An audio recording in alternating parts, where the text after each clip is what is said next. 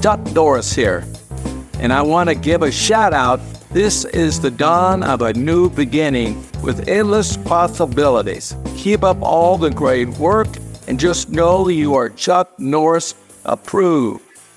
Your friend, Chuck Norris.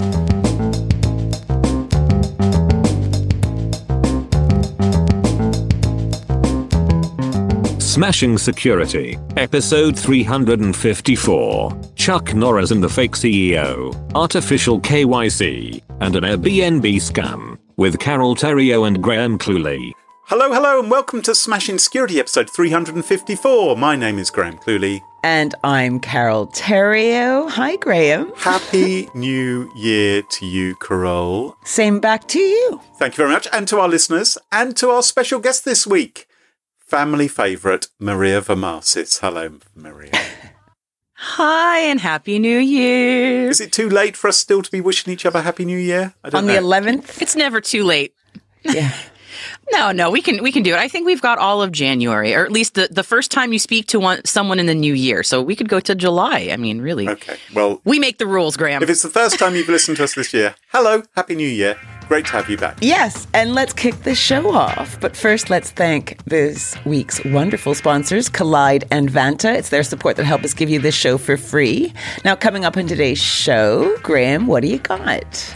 I'm going to be talking about Chuck Norris and an untrustworthy CEO. Okay, and Maria, what about you? AI is making it easier and easier to get around security measures. And I'm going to talk about a double bait and switch. All this and much more coming up on this inaugural episode of 2024 of Smashing Security. Woo!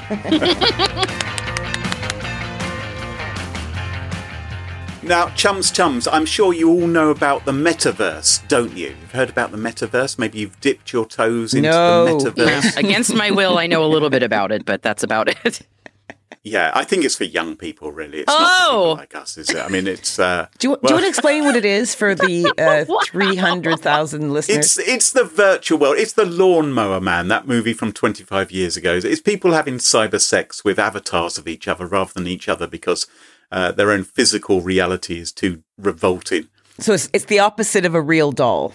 So Second Life? I mean, it's Second Life. It's a bit like that. Yeah. Mark Zuckerberg has poured billions of dollars into it, thinking it's the future before he realised artificial intelligence was actually the thing that people were excited about. But, people are strapping monitors to their eyeballs and choosing. It's just a horrible... Anyway, I don't want to talk about the metaverse. Why isn't we talk about Facebook when I'm on the show? Why? So maybe, I guess you're into streaming superhero shows. Maybe some of you have watched a few of these Marvel TV series. Maybe you've heard about the multiverse. You heard about the multiverse where there's parallel universes, and this isn't real, by the way, Carol. Well, maybe it is. Who knows? In case you were confused. Anyway, I want to actually know if you've ever heard of the hyperverse. So not the metaverse, not the multiverse. Have you ever heard of the hyperverse? Can I say that I've missed this over the holidays? Really? No. Tell me about the hyperverse, Graham. I'm dying to know. Hyperverse, formerly known as Hyperfund, is a now defunct cryptocurrency hedge fund. Cryptocurrency hedge fund? Yeah, cryptocurrency hedge fund. Okay. All right. Yeah. I'm in. I know. Already alarm bells are ringing in your ears. I'm strapping in. Sure. All right. So the reason why you might have heard of Hyperverse is not just because the company collapsed in 2022, but rather that when it did, I mean, after all, lots of cryptocurrency, yep. Things collapse. But rather that when it did collapse, it resulted in approximately $1.3 billion dollars. What was that number? That was billion. $1.3 billion dollars, baba ding bada bong, worth of losses for its customers. So a huge amount of money. In fact, according to experts, more money was lost in 2022 through Hyperverse than any other alleged crypto scam. It's a big number. So millions, a lot of wonga. Millions and millions was lost. Well, billions. This is an Australian... okay. Millions and millions does add up to billions eventually. You need a lot of millions, but yes, okay. Yes, I'll give you that. You do. When this Australian crypto outfit, Hyperverse, shut down, impacted thousands of investors. Somehow it escaped any warnings from regulators in Australia. But in New Zealand, the UK, Canada, elsewhere, there were people and regulators and banks saying, we think Hyperverse could be a scam. All right. But for some reason, Australia sort of overlooked it. There's been a bit of fallout. So the Five Guys, Five Eyes, everyone else in the Five Eyes was saying, this doesn't look good. And Australia was just going, I don't hear you. I don't hear you. Are you talking about Five Guys, the burger joint, or Five Eyes? Five Guys, Five Eyes. Five Guys, Five Eyes. So confused. I'm so confused. Is Five Guys actually where they collect That's where you go for a burger, you discuss your business. Free peanuts. Listen, those fries.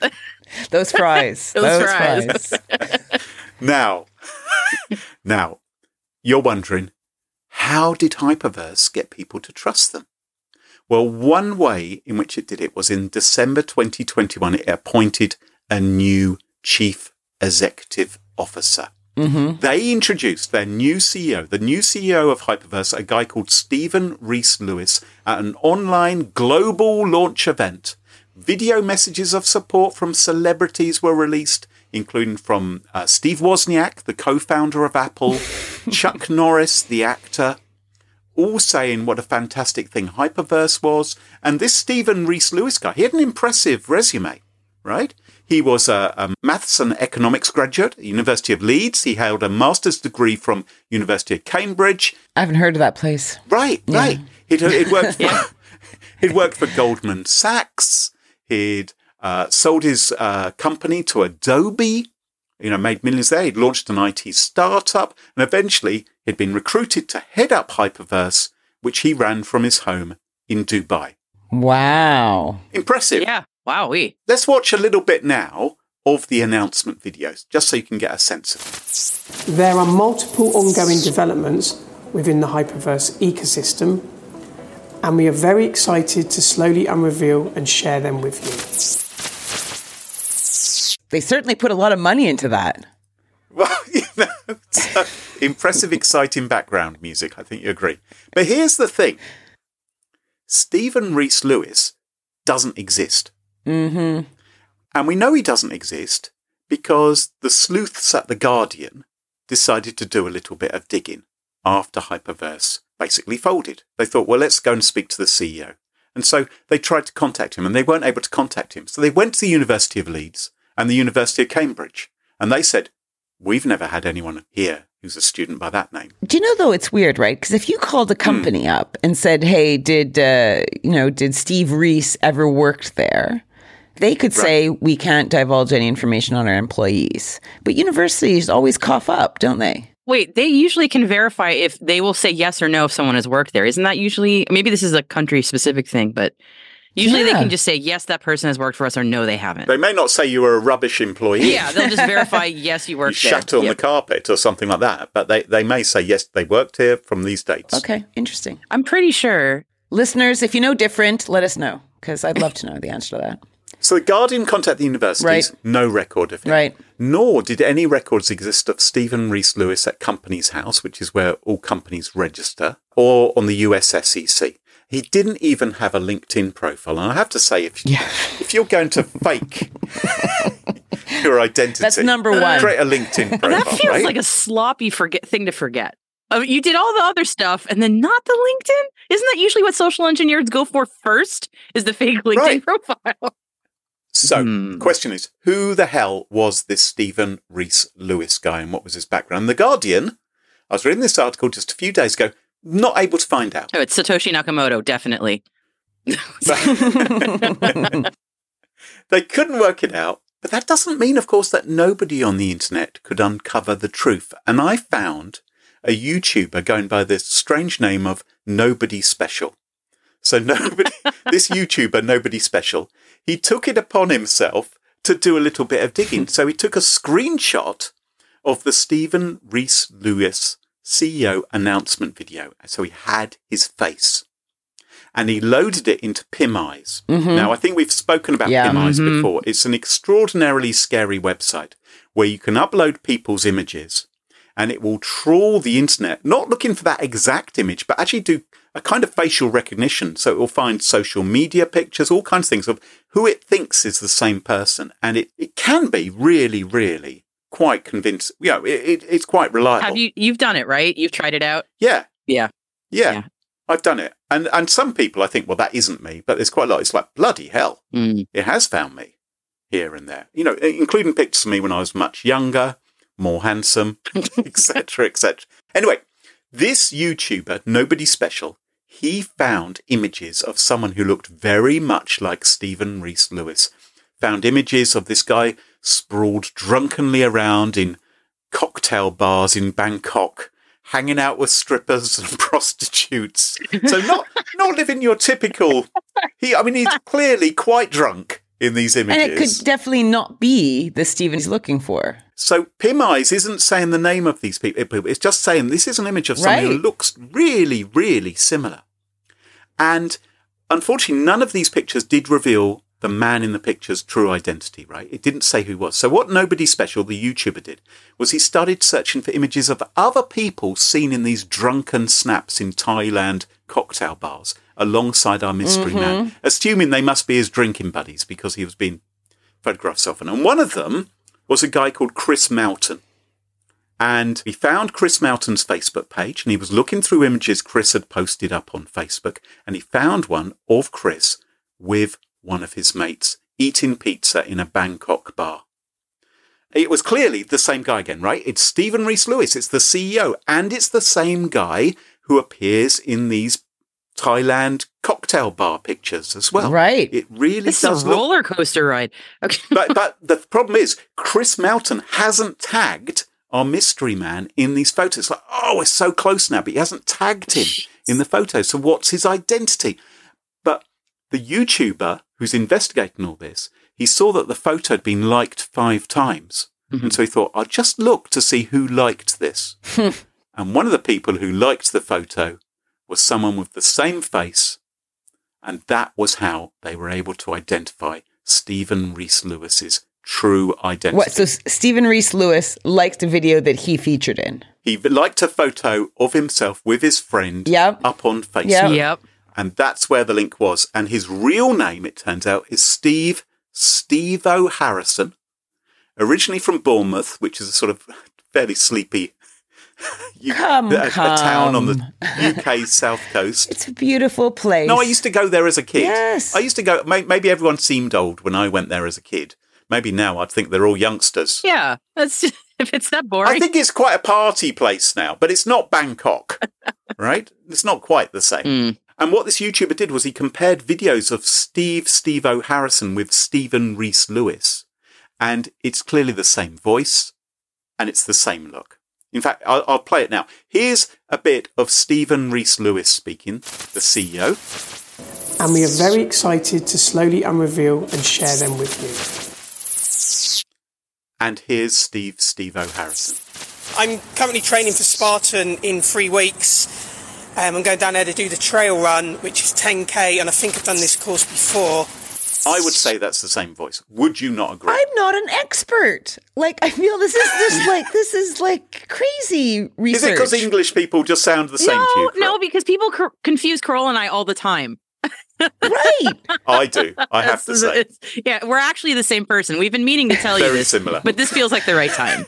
So, you've suspected all along. Like I admire and appreciate this YouTuber, Nobody Special's work here, but right. I'm hoping that there's something a bit more proofy to the story than pure conjecture. Well, I think it's pretty compelling. I'll link to the video so you can check it out for yourself and see if you agree with his evidence. Anyway, he looked up Steve-O Harrison's LinkedIn account, and what you find is it describes himself as a TV presenter and sports pundit. Not a cryptocurrency CEO. Well, what do you need to be a qualified cryptocurrency CEO, to be fair? He says this. He says he works alongside international businesses to help front their products and services. It sounds like he's been hired He's a rent-a-CEO. to pretend to be the CEO. Yeah. He's rent-a-CEO. Yeah. Oh, the twists keep coming.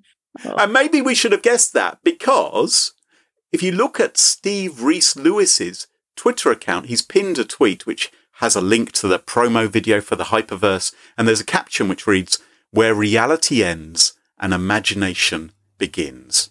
And I think that's really the case. Now, interestingly, why have Chuck Norris, Steve Wozniak, and other celebrities fallen for this? Why are they endorsing Hyperverse in this video? And what you notice when you check out these endorsement videos by Woz and Chuck Norris is that they're not that professional.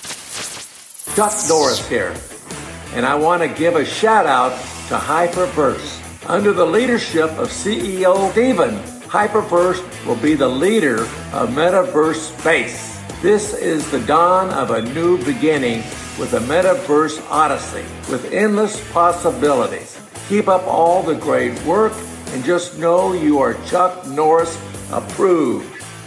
Your friend, Chuck Norris.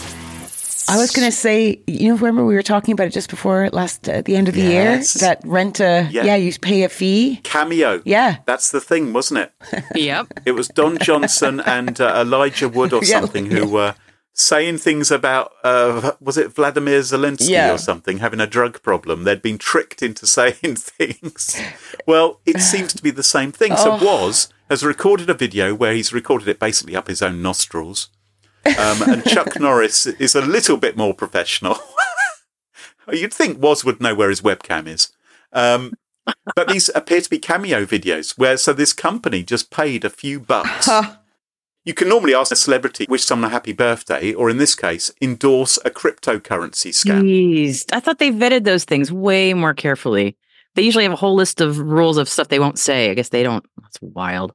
Yeah, but it probably goes direct to the person, and they're like, yeah, sure, I'll read that. I don't care. Probably haven't read it. I need $20. Yeah. Chuck Norris needs $20? What world is this? Like, he roundhouse kicks his $20 into his pocket. Like, why would he need $20?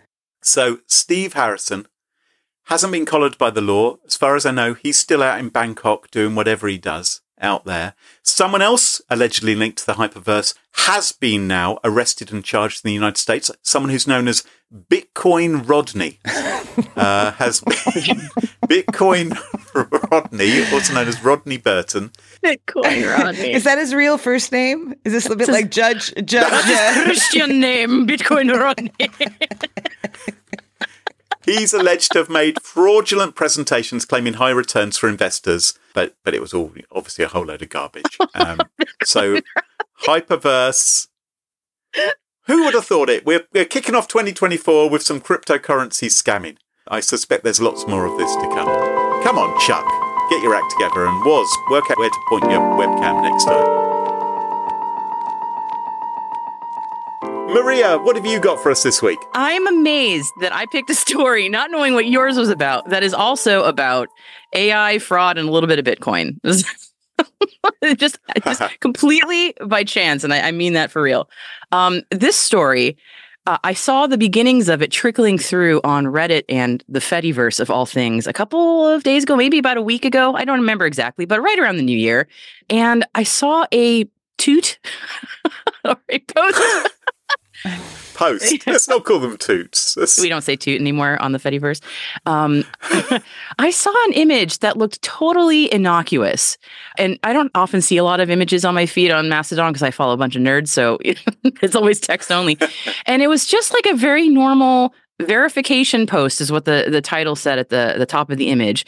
And the image below was of a like youngish woman looking right at the screen, holding up a piece of paper. It's a completely insignificant image that reminds me of the gajillions of these that I've done one for Binance, for example, where you have to hold up a government ID, take a terrible selfie, and they run it through, I don't know what they run it through, a person or automated system, both. And it's supposed to verify that you are who you say you are. And of course, everyone always looks kind of terrible in these pictures. But that's what this image was, just as verification post. And I'm just wondering, why am I seeing this on my Mastodon feed? Like, right. Did somebody make a security boo-boo and post something publicly that they shouldn't have, like a credit card? And then I looked a little more closely at the image, just a smidge. And I noticed that the piece of paper that she's holding up to the camera, it has 2 lines of handwritten notes on it. And the first one was clearly a Reddit username, a subreddit name. And the second line was a Reddit username, which was you/your mom. And I'm going, okay. That's an interesting Reddit username. What is going on here? And then, of course, I did the thing I should have done, which was read the text that came with it. And this was from user. Oh, right. Yes. Read the actual text in the post. It's from a user named Nixcraft. And they said this is crazy. Stable Diffusion created a verification image of someone doing their KYC for a bank or similar. AI will impact Know Your Customer, which is what KYC means, not Kentucky Fried Chicken or whatever I thought it was. AI will impact Know Your Customer identity verification processes as AI makes it cheaper and easier to impersonate someone's likeness and identity markers, which are often found in a breach. It will become simpler for attackers to take over accounts and steal money, data, impact brands, etc. I was like, wow, that's a great thing to read on my feed first thing in the morning. So I did what any good nerd would do is I went straight to Reddit and I wanted to find the original post where this was happening. And I went into the rabbit hole on Reddit where this was posted. It was on Stable Diffusion. And there was a Reddit user there who was publishing a workflow that I don't know much about AI at this level, but it was complicated, but not impossible. A workflow to create really convincing deepfake identification selfies. I mean, way, way more convincing than anything I've ever seen. That would take maybe at most like a day to fake someone else's government ID and verification image. And not only that, but there are also video versions of this. So if you're thinking, well, what's the difference between this and Photoshop? There's a very easy way for generative AI to make these Know Your Customer videos that someone could just upload pretty easily to, I don't know, your bank to pretend to be you. And the barrier keeps just dropping on how easy this is becoming.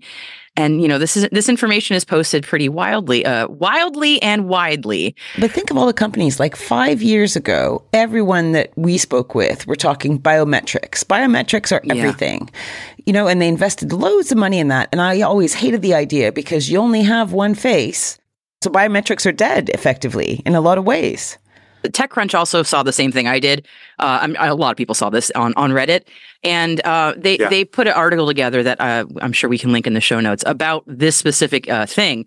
And they also included security research firm called Sensity that said they found that the 10 most popular Know Your Customer providers are severely vulnerable to real-time deepfake attacks. So I mean, I feel like an entire industry just got killed off effectively by Gen AI right now. Whether or not you miss it, it's not really here or there. But TechCrunch also included a quote from the chief security officer for crypto at Binance, which is the same thing that I had used for this exact thing. And they said that, this is very easy for deepfake tools to completely bypass their security measures to pass liveness checks, which is what they call it. So, I guess everything needs to go back to in person. Is essentially what I'm taking away. Maybe it'll have to be stuff like you'll get on the video, right? And then they're going to have to spew out something unexpected, like do jumping jacks right now. Oh my God. Right? Yeah, or like run around in circles. Yeah, like those Google CAPTCHAs have already gotten super weird. I got one the other day that was, which animal is heavier or something? And I was like, what the hell is this CAPTCHA? So yeah, they're going to just going to throw random things at you, like find something that's pink in your house right now or something. Wow. Maybe we're going to get to a point where we actually need to physically go somewhere to. Well, that would be great. Maybe there'll be brokers where you could go to someone in the high street and they have certain security standards. And so you have to go there, present yourself, and they will affirm that you are the... They've closed all the branches. So the branches are all closed. Well, Carol, what's your answer? Are you going to have a barcode under your armpit or something, which people can scan in? Or what are you going to... Where? What are you going to shape it in? It's a fascinating problem, and I don't know what the solution is. Does anybody? I'm just not going to buy anything again. That's all. I'm not doing anything. Oh, Carol, your story was heartbreaking. I felt for you. Oh, poor Carol. I almost fell for a scam myself, so don't worry, you're not alone. Did you get your money back yet, Carol? Has anything? No, not yet. Watch this space. I'm sorry. Listen to our last episode, everyone, if you want to hear about Carol's friend Charlotte, who was scammed. I loved your reaction so much. because I wanted to tell you right away, and I said, no, keep it for the show. Keep it for the show. Well, okay, Charlotte, what have you got for us this week? Okay, are you guys Airbnb dates, or do you use that, like, to rent houses? Or is it Vibro in the States, or do you use that? VRBO? Yeah. Yeah, I've used them. Yep. I've used Airbnb, a number of times, yeah. Right. So, I'm an Airbnber, and like for the most part, it's been a pretty good experience. Like I only rented a place once for one night with a very tightwad buddy of mine, and that experience was not great because we got what we paid for. sorry about that. Not you. So typically, when you're organizing an Airbnb, you back and forth via the Airbnb messaging app. Yep. You share basic contact info, pay for the visit, then off you trot, right? And you fly off to wherever you're going or driving, whatever. And then you have a check-in time, right? So imagine you're like sitting around the corner from your Airbnb, maybe you're sipping a cranberry juice, Graham, a latte for Maria, until it's time for you guys to check in. And then you get a call apologizing, saying, look, the planned rental is not possible. And you're like, what? Because you're panicking a bit, right? Like you are around the corner. Yeah. And this is going to impact your romantic getaway or, whatever, if you're sleeping on the streets in a far-flung city. And the caller explains, look, sorry. The previous guest flushed something down the toilet, flooding the unit. Ooh. And, but don't worry, I've got another property until the problem gets sorted. Thank goodness. Right. Thank goodness. It's not ideal. You want the property you booked, but, you're in a tight jam now. These things happen. These things you're gonna happen. Be terribly nice about it in English. You're not going to complain. You say, oh, Yeah. You'll probably be the one apologize. I would actually apologize, probably. So I'm sorry Yes, that you had to go to the inconvenience. Honestly, I would. Find me somewhere else to stay. Even though it wasn't my poop that blocked the loo, but despite that, on behalf of everyone who poops, I would like to apologize. You're gonna take that on yourself. So gracious. Such a gentleman. Oh my goodness. But the guy says, look, I got this other place and it's 3 times bigger and you'll get it for the same price. And he sends you a few pics and the property does look bigger. Brilliant. It looks fine. And, the guy's like, I need to know, you booking or you canceling? What do you want to do? So you change the reservation by the Airbnb app to this new property. Mm-hmm. And off you trot to the new property. And it takes you a bit to find it. Like you can't find it on the main street because it turns out it's kind of behind the house, like where a garage would be. Like a garage turned flop house type thing. And while it's big, like a shed, like a vamped up shed. Okay. Okay. Right. And the furniture is crap. It's not like the furniture. It's a bit of a shithole, basically. But you're like, oh, it's one night. And so the next day, instead of getting good news, you get a text explaining the plumbing in the original rental is not fixed and that new tenants are moving into the flop house the next day. So you need to skedaddle and just, ask for your money back. Refund. I can imagine myself apologizing again for this inconvenience I've caused. Yes. Yeah. Yep. Exactly. You'd apologize. And also you might be a bit fucked off with all this because you only have a short stay. This is holiday time. Yeah. Yeah, it is a bit of a shame. And so you're going to go, fuck it, I'm going to go to a hotel. I'll sort this out when I get home. Mm-hmm. And you try to get home and trying to recoup your money from Airbnb. From Airbnb. And it turns out that it's not as easy as one might think. And this is kind of a short version of what happened to Vice journalist Ali Conti back in 2019. And she ended up having to repeatedly badger Airbnb. And even then, she only recouped a third of what she ended up paying for the rental. Okay. But she's a journalist, so she started digging. And she learned that the phone number that she received the call from was a Google untraceable number. When she did a reverse image search of the couple who were supposedly renting the property, it turned out to be a stock photo. And she started reading the reviews of the property. And other people were saying, last minute, there was a problem with the property. And that the refunds were being ghosted. So as soon as refunds were being discussed, the phone calls stopped. They stopped taking calls. Right. And there were some positive reviews as well. But when you started looking at who they were, It turned out that they were also Airbnbers sharing very similar properties, like perhaps identical. So in the show notes, I've given you 4 pictures of 4 different Airbnbers. Yeah. And you can see it's just basically different angles of the same room. And like it's exactly the same apartment. Oh, yes. Uh-oh. Okay. So Ali Snooping unveiled 5 accounts controlling 94 properties in 8 different cities that all seem to be suspiciously run by the same people. And she alerted Airbnb, but they showed little interest. And the active accounts remained open and they did not respond. And she started talking to people that left shitty reviews. And it turns out that she wasn't alone.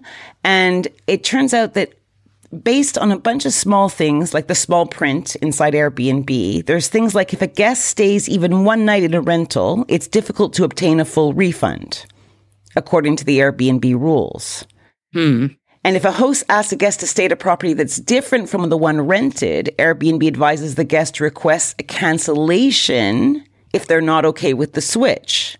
Right? In both cases, the rules favor a would-be scammer and places the onus on the guest who have just parachuted into some place with their luggage and have nowhere to stay. Oh, nightmare.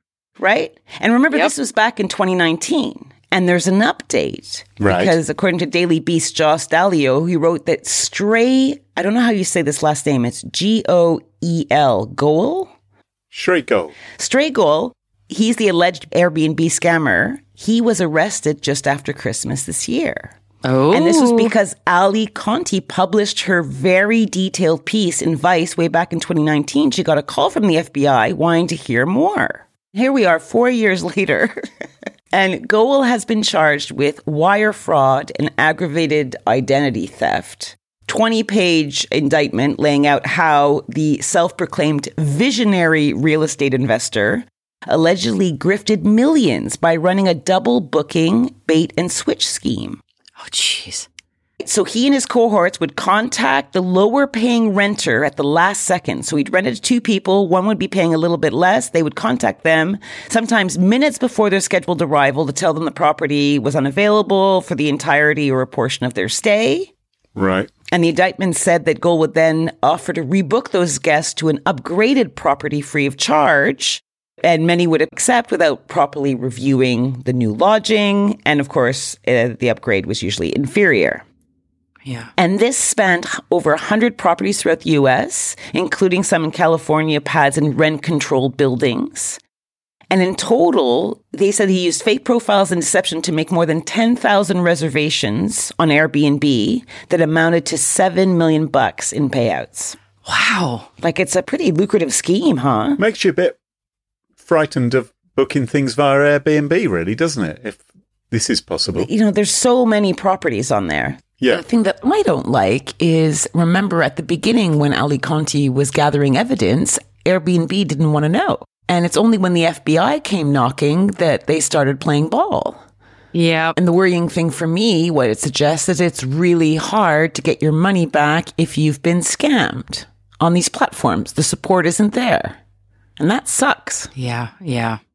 But it does show that if you share your story of how you have been scammed or almost scammed, it can help other people, but it also can lead to arrests. So hat tip to Ali Conti. Although it took 4 years, it's taken 4 years for this guy to be, it's a long time, isn't it? I mean, excellent work by the journalist for doing this. And well done to the FBI for, investigating this. Obviously it was complicated or whatever, but it's... But, if you're an Airbnber, maybe look at Google Maps. Use Google Maps to see the property beforehand. That's a way maybe of just checking that it actually exists. Because in some places, they couldn't even find the property. And if they put you under pressure and ask you to switch up your reservation, just cancel it. And it puts you in a much stronger negotiation position. Because, seriously, who wants to go away expecting a little she bijou, something, and end up in some crappy shithole, shed, flop house, whatever. So you Airbnbers out there, take heed. This episode of Smashing Security is sponsored by Collide. Wouldn't it be great if a device which lacked compliance or lacked security was denied access to your organization's SaaS apps and other resources? Because this would mean that the hackers who had nabbed the unlucky employee's credentials, for example, could not gain access to your assets. It would effectively lock them out. Welcome to Collide, a world where access is only given to approved, secure devices. As the administrator, you can manage every operating system, even Linux, from a single dashboard. Another bonus of Collide, employees can often fix their own problems without involving IT support, meaning less resources are needed to effectively operate a more secure environment. Collide is the device trust solution for companies with Okta. Collide ensures that if a device is not trusted or it's insecure, it is denied access to your cloud apps. Learn more at collide.com/smashing. That's KOLIDE.com/smashing. And huge thank you to Collide for sponsoring the show. Shortcut compliance without shortchanging security. That's what Vanta can bring your company, expanding the scope of your security program with Vanta's market-leading compliance automation, saving your business time and money. Vanta has over 5,000 customers around the globe who are saving over 300 hours in manual work and up to 85% of their costs for SOC 2, ISO 27001, HIPAA, GDPR, custom frameworks, and more. And with Vanta's 200 plus integrations, you can easily monitor and secure the tools your business relies on. From the most in-demand frameworks to third-party risk management and security questionnaires, Vanta gives SaaS businesses of all sizes one place to manage risk and prove security in real time. And as a special bonus, Smashing Security listeners can get a stonking 20% off Vanta. Just go to vanta.com/smashing to claim your discount. That's VANTA.com/smashing. And thanks to Vanta for supporting the show. And welcome back. And you join us at our favourite part of the show, the part of the show that we like to call Pick of the Week. Pick of the Week. Pick of the Week is the part of the show where everyone can choose something they like. Could be a funny story, a book that they've read, a TV show, a movie, a record, a podcast, a website, or an app. Whatever they like. It doesn't have to be security related necessarily. Better not be. Well, my pick of the week this week is not security related. In fact, it's maybe not even a pick of the week. It might actually be a nitpick of the week. Gotta find that sting. Yeah, well, back... Starting 2024 with a bang. Back in the day, I used to work with Carole Theriault at a security firm. And this is just an example of something which niggles me. Because it has to do with percentages. Because Carole and I, we used to do a press release each month. This is many years ago. It's 20 years ago. Where oh my God. It's not that I'm serving up an old grievance here or anything. No. Airing of grievances was last month during Festivus, Graham. You're a little late. We would do a press release maybe saying the dirty dozen spam spewing countries. And there were there's a number of anecdotes regarding that. Let's not mention the Pitcairn Islands. But anyway, I'm not. The trouble we got into I'm with not. them. But there would be something like, for instance, India has risen from 28% to 37% of all, as a percentage of all the spam spewed in the last month. Something like that would. Basically a bunch of stupid numbers. A bunch of stupid numbers, as Kroll would mention. But it got so much attention every time. Yes. It was an easy way of getting coverage for the company we were working for. Yeah, and 100%. So we would mention that a number would rise from, 5% to 20%. And you'd want to explain that in some way. And Kroll would come back and she'd say 5% to 20%. It's risen 15%. And I knew you'd be on this, Maria, because Maria's a maths nerd. And she knows 5% to 20% is not a rise of 15%. It's 15 percentage points. Indeed. You have to be careful to say 15 percentage points. It's actually a 300% rise if you go from 5% to 20%, because how many fives have you got, right? Sorry for being boring about this. Anyway, I'm not sure what my nitpick really is. Is my nitpick people who get percentages wrong in that way, percentage rises and percentage falls in that fashion? Are you kidding me? No, So no. you went back 15 years to talk about something we had to do every fucking month that we hated. And you're like, no reason I brought that up. Just struck me.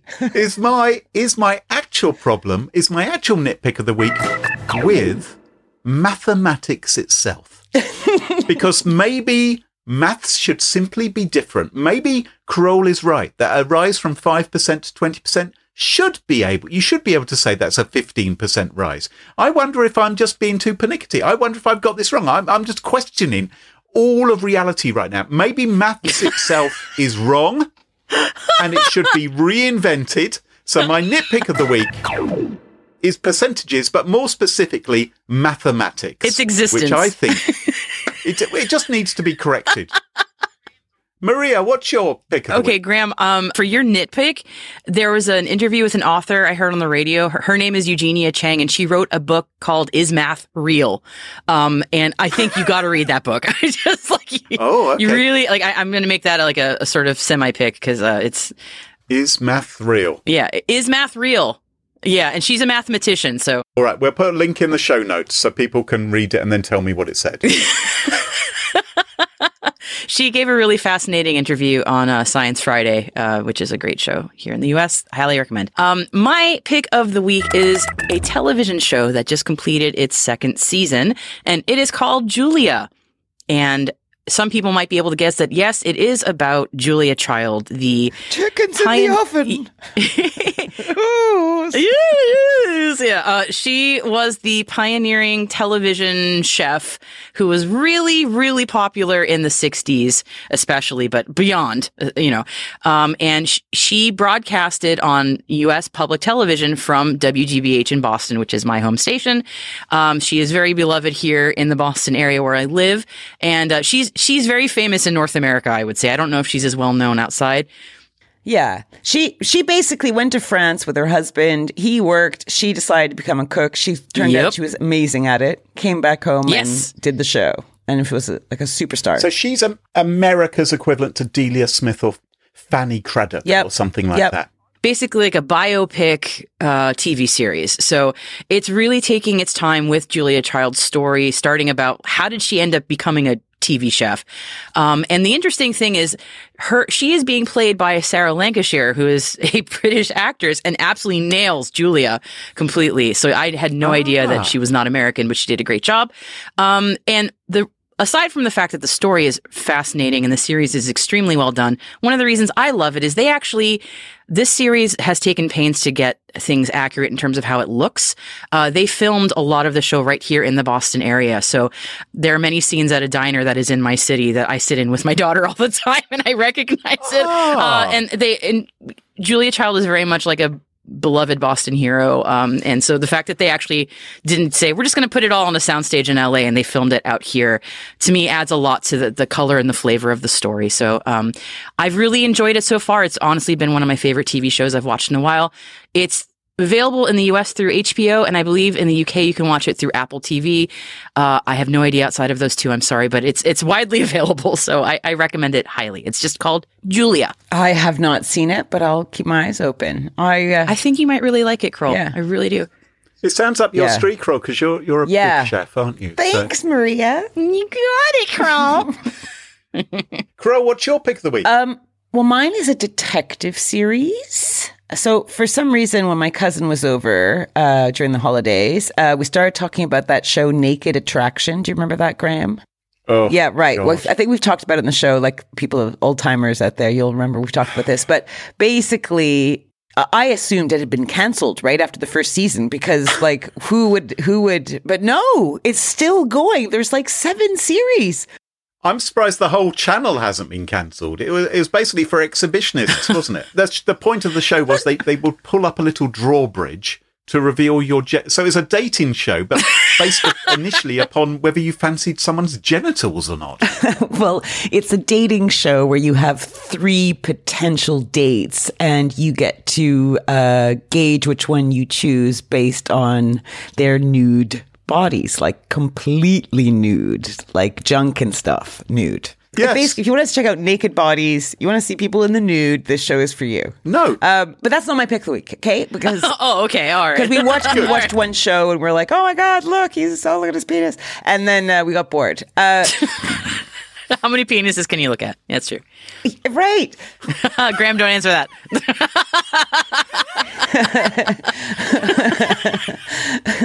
We were scouting around Channel 4 and I found the show called Before We Die. Oh my God. Now, don't let the name put you off. Before We Die is a British crime drama series based on a Swedish series of the same name, Innan vi dör, by Nicholas Rockstrom. Sounds cheery already, yes. I know. Okay. Series 1 opens with D.I. Hannah Lang. That's played by Leslie Sharp. And she launches a manhunt when her secret lover, also a cop, goes missing. Right? And then soon it seems that a Croatian mafia-esque family known as the Mimichas are involved. And maybe there's also a leak inside the cop house, maybe. And I can't tell you anything about series 2 because it continues the same storyline. But I love the Croatian angle, right? Because I love the sound that accent makes, and the actors are Croatian. And I love Mama Micha. She's like, head honcho family, just great playing the mom queen. And you're both very quiet. You falling asleep? I'm just listening. No, normally I'd be on the phone to someone else chatting while you're talking, but no, on this occasion I'm just listening to you.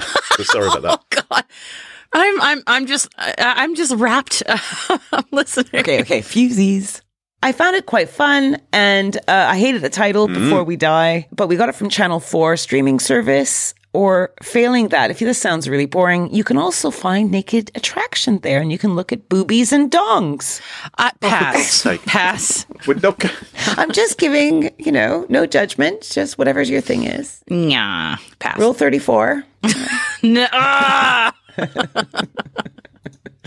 Mega pass. Well, one of those suggestions was a great pick of the week, Carol, and the other one could have been a pickle of the week. Who knows? But not a sticky pickle, though. Boom.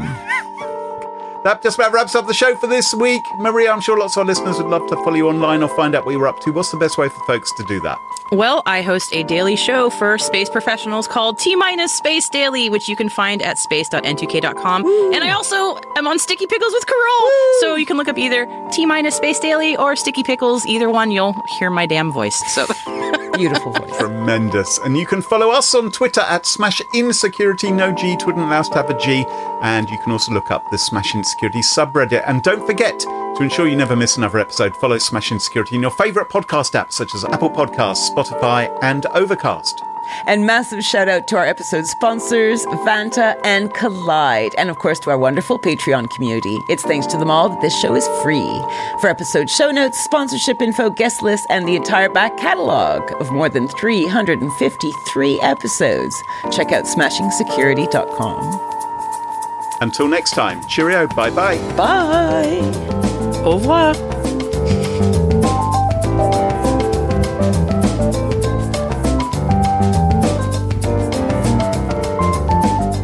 Maria. Super. Oh, thank you for having me on. Always, it was a delight. You're beautiful.